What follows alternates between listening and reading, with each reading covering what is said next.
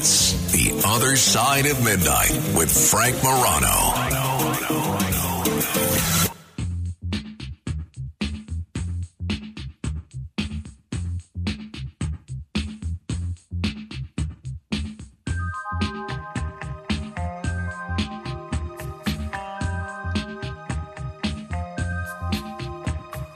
Well, one of the great things about being in talk radio as a lifelong fan of the medium is being able to work with and refer to as colleagues some people that are truly extraordinary and have accomplished some truly amazing things.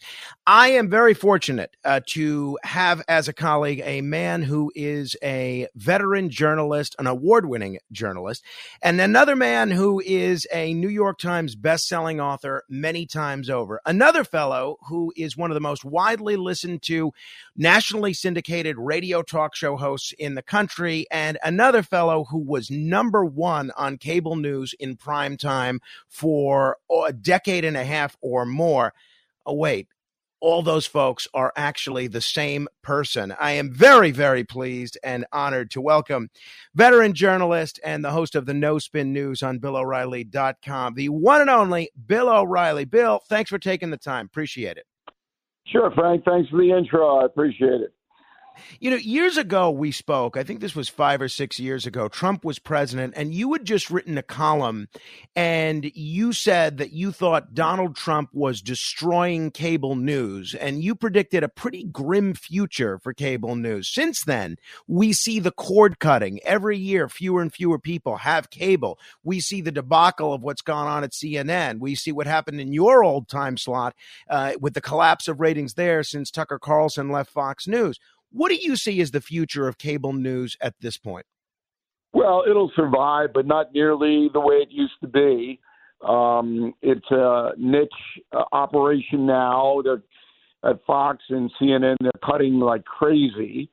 CNN probably will sell the parent company, Discovery. Warner Brothers will sell it.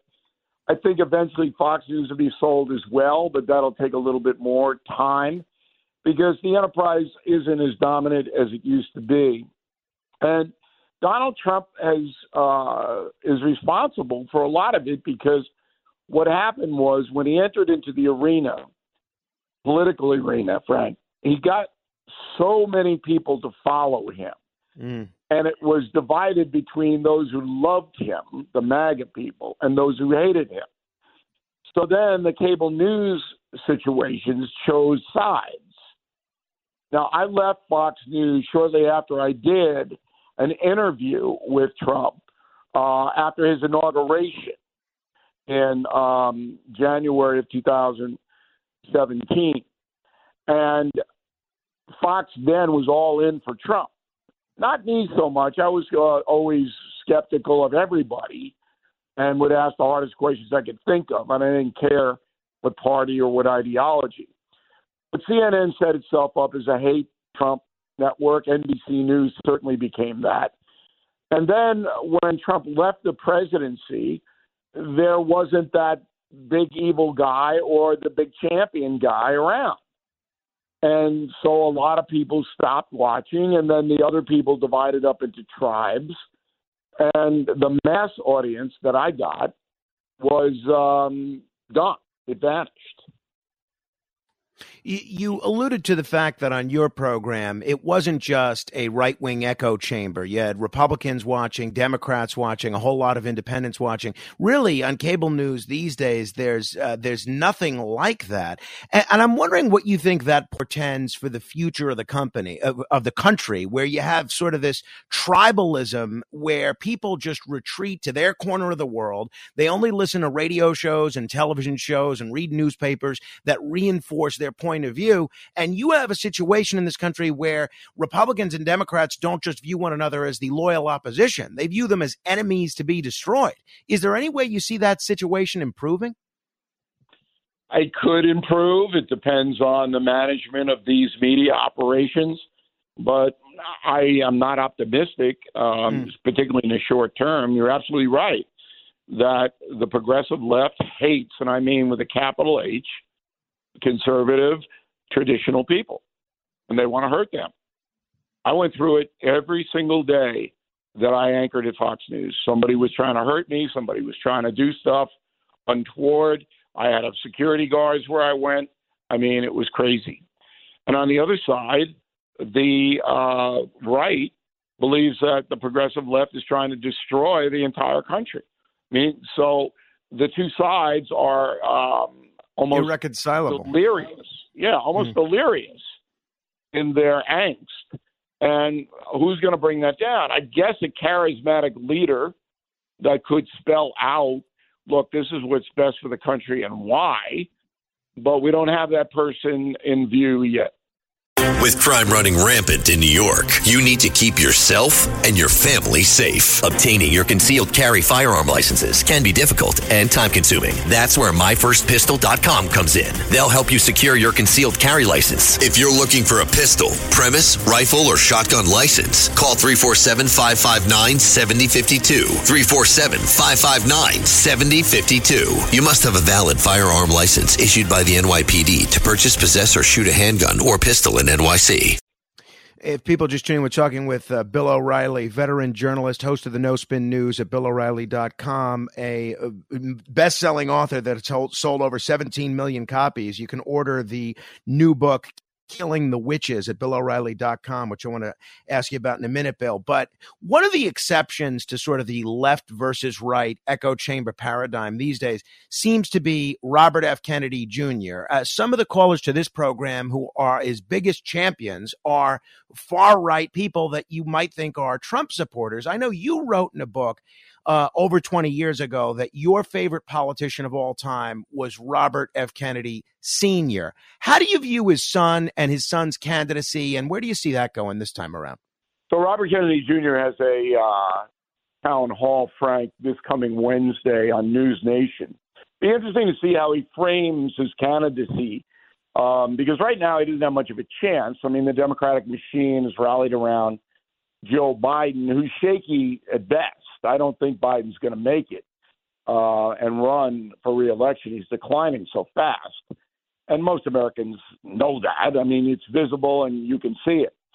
But Bobby Kennedy Jr., I understand why the far right likes him. I mean, they don't like the vax. They didn't like the imposition of COVID restrictions. They thought that the government was overreaching, and they're suspicious of the government in general on everything. And Kennedy plays right into that. But I don't think he has enough constituency, and I'd be surprised if he really competes with Biden in a meaningful way.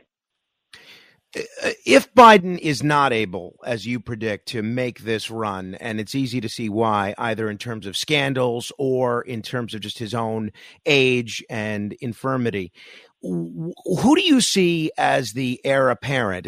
Gavin Newsom gets mentioned. Kamala Harris obviously is in the running. I'm sure Hillary Clinton is salivating over the opportunity. Who is the person most likely to be the nominee? And is that a good situation for Trump or a bad situation? Well, any weakness in the Democratic Party is good for Trump. And the party is in disarray because it understands how vulnerable President Biden is. So you can't run Kamala Harris if she's just incapable of doing the job as vice president, which is, I think, Frank, the easiest job in the United States of America. I think she's got the easiest job, and she can't even do it. And she can't even get a sentence out. I mean, it's a disaster. Newsom wants to run. He's raised them a lot of money, and he's the lead progressive guy, but California's a disaster. Millions of people are leaving the state, and all you got to do is look at what's happening in L.A. and San Francisco and look at the socialism that they're trying to impose on the folks. And is this what you want? Everybody want California? I don't think so. And then there really isn't anybody else. Hillary Clinton's never going to get the nomination.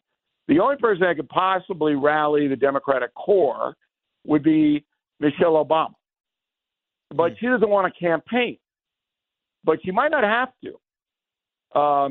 If she goes to the convention and the Democrats want her, they can put her on the ballot there without any primary stuff if nobody's got enough votes to be the nominee. And that has happened before in this country. And Michelle Obama, far and away, would be the most powerful candidate the Democrats could trot out there, but there's no indication that she wants to do that. Yeah, I can't imagine why she would want to get back into this area when she's making so much money and enjoys all the trappings of the bully pulpit without having to do any of the actual work. You mentioned the Obamas. Obviously, you've interviewed not only President Trump, but Barack Obama, George W. Bush, presidents going all the way back to Jimmy Carter. Last week, your former colleague Brett Baer did a very interesting interview with Donald Trump. Joe Biden doesn't sit for many interviews. Whenever you interview a president, it becomes a very high-profile affair. You seem to have the art of interviewing presidents down to very much a science. Any advice for future interviewers who might be interviewing a Donald Trump or a Joe Biden? Obviously, they have very different styles in terms of how they answer questions. But when you're interviewing a president, obviously you have to be respectful, but you also don't want to let them get away with anything. How do you handle a challenge like that? Well, number one, you have to be realistic. So you can't force a president of the United States to answer a question. You just can't. What you can do is tell the audience that the president didn't answer the question in a polite way. So I've done that with Trump a number of times. I asked him a question, he goes off on a tangent, doesn't answer it, and I said, you realize you didn't answer my question.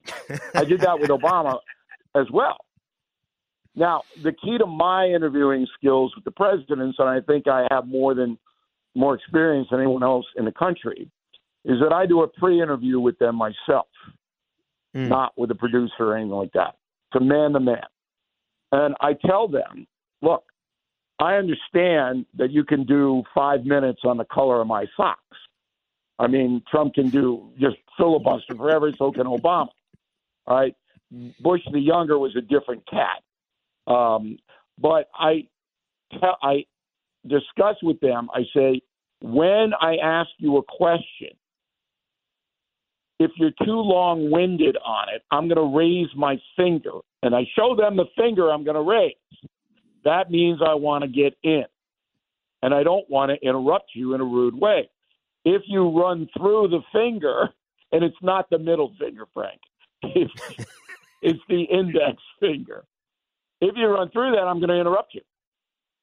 And both Obama and Trump, they acceded to that rule. Once I raised that finger, they wrapped it. And I could get in with a follow-up, which is the key to every presidential interview. Well, it doesn't make much sense, or you said this, or you said that, that kind of thing. You've got to be very well prepared. You have to be respectful. The mistake that Megyn Kelly made way back, and people are still remembering that, I'm sure, in the first debate on the Republican side in 2016, the question she asked about Donald Trump's past disrespectful statements about women was valid. It was a valid question, but she did it in a prosecutorial tone. Mm-hmm. Mm-hmm. She was accusatory. Now, last week, Baer did not do that. And that's why the interview had more value than some of the recent Trump interviews. He wasn't disrespectful and he wasn't prosecutorial. He did point out a few things that Trump didn't like, but that's okay. I mean, we're not in business to make any politician look good. Of course. And if the politician's doing something bad that's hurting the folks, then it's our obligation to point that out. One last thing I want to ask you about before killing the witches is you did a terrific interview with Bill Barr last week, the former attorney general who was generally seen as a Trump defender, but he's been pretty critical of Trump, not only in terms of his electability, but some of the legal issues arising from this most recent indictment. Now, President Trump bashes him like crazy. He also bashes John Bolton. He's bashed Anthony Scaramucci and countless other folks that have become critics of him. And I do wonder what that says to the public that he hired all these people and appointed them to such lofty positions. And now he's calling them all a bunch of losers. The Trump supporters are divided into categories. So the MAGA people, about 35% of the Republican Party, I think, they don't care what Trump did or says. They're going to support him. They just like his style. They like what he did in office. So whether he hired and fired doesn't matter to them. The moderate Republicans, I think, are wary of Trump's style. Not so much his governance, which was pretty good, I thought. Country was economically buoyant, and our foreign policy was pretty effective. And those are the facts. It doesn't matter what the opposition says. You can prove those facts. But his style of confrontation and never being able to accept any criticism whatsoever, that rankles some of the moderate Republicans and independents, which is why he lost in 2020. And then finally, he's never going to get away from the 2020 election, and that tees a lot of voters off. They go, okay, some agree with him and some don't, but we got to look forward, and Donald Trump continues to go backward. And so you divide the potential voters into those three categories. Can he get enough to put him over the Democrats in 24? Nobody can say. It's a tight situation. You have, with the Killing series, written the best-selling nonfiction historically, The Salem Witch Trials, Killing the Witches, where you explore the horror of Salem, Massachusetts. I think most people know the basic story, the basic premise of the witch trials. Why is this such an important story for people to look at these days? Do you see any corollaries between what happened in 1692, Salem, Massachusetts, and what's happening these days? Sure, that's why I wrote the book. So this will be the 13th Killing book. And Killing the Witches takes us back to the founding, not the founding fathers, way, way past them, okay, the founding, physical founding of this country. And in that founding, the Puritans who came over on the Mayflower, and we will put you on that boat. You will be riding over from England to Massachusetts, and it is a harrowing experience. Everybody thinks Thanksgiving, oh, yeah, everybody had a great time. What a blast. Oh, boy, no, sir. It was rough. So today we have in our society a denial of due process mainly engineered by the press, the corrupt media. Back then, the witch trials were engineered by corrupt ministers. But it's the same denial of due process. Now, we're not hanging anybody, but we're destroying a lot of people. So every headline, every accusation is true. And the poor person accused, if they didn't do it, has no recourse. They're destroyed. So I took that and I put it into a tale of history that you're not going to forget. Now, Killing Witches comes out September 26th. Of course, you can pre-order on Amazon, BillO'Reilly.com, wherever you want. But it's really 3 books. It's explaining the origins of this country, how people got here and how they behaved when they arrived. And it wasn't really good. They were brutal. Okay? Then number 2, how a young teenager named Benjamin Franklin in Boston saw what was happening in Salem, Massachusetts, the horror there, and took that into adulthood, and that affected the U.S. Constitution, the way we live today. All of the religion that's in the Constitution came from Franklin and his eye view of this atrocity in Salem. And then the final part of the book is about demon possession, because that's what witches are. They're in a league with Satan. They're possessed by Satan. They do Satan's work. And thousands of people throughout history were executed as witches. In Salem, the number was 20, all hung. Nobody was burned. They burned them in Europe. But today, the demonic possession thing through the movie The Exorcist is very vivid in the minds of most people. And I get into how that movie evolved and what happened during the shooting of the movie, and it's based on a real case. And we uncovered all this unbelievable stuff. So from top to bottom, I think people will be enthralled with Killing the Witches.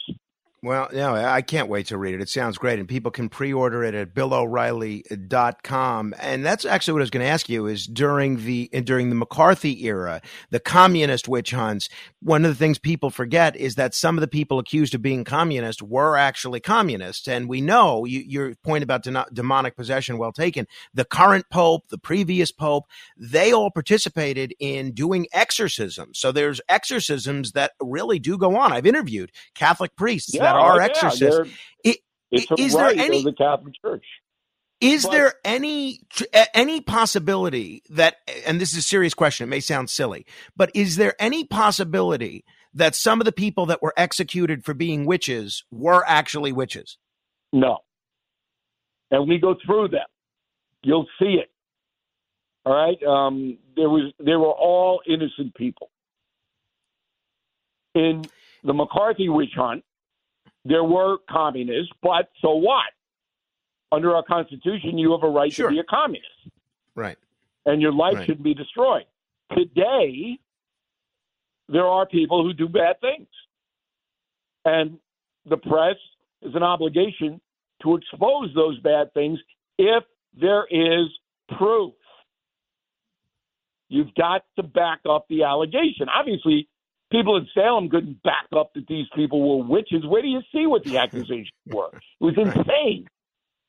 All right? So that's what the term witch hunt is, that you go after people, you smear them, you put a spell on them, if you will, that they're horrible people, and you don't have any backup for it. And that's happening today, every day in this country, because the press allows it to happen.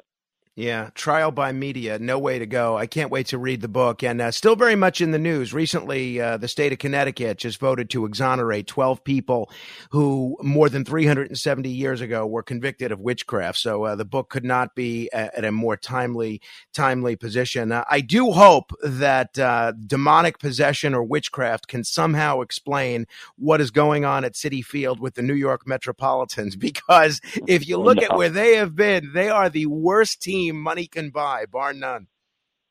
I feel sorry for the Mets. I'm going to go pretty soon and rally them myself. And we may have to do an exorcism in the dugout. Bill, thank you for the time. It's a real treat to have you on the program. You give us all sorts of credibility when someone of your stature comes on this program, and I appreciate it very much. My pleasure, Frank. See you.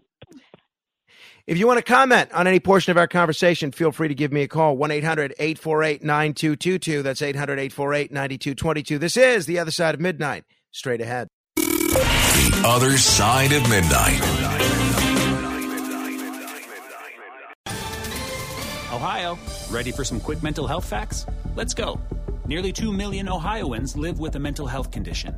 In the U.S., more than 50% of people will be diagnosed with a mental illness in their lifetime.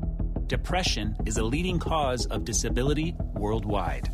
So why are some of us still stigmatizing people living with a mental health condition when we know all of this? Let's listen to the facts and beat the stigma. Ohio, challenge what you know about mental health at beatthestigma.org.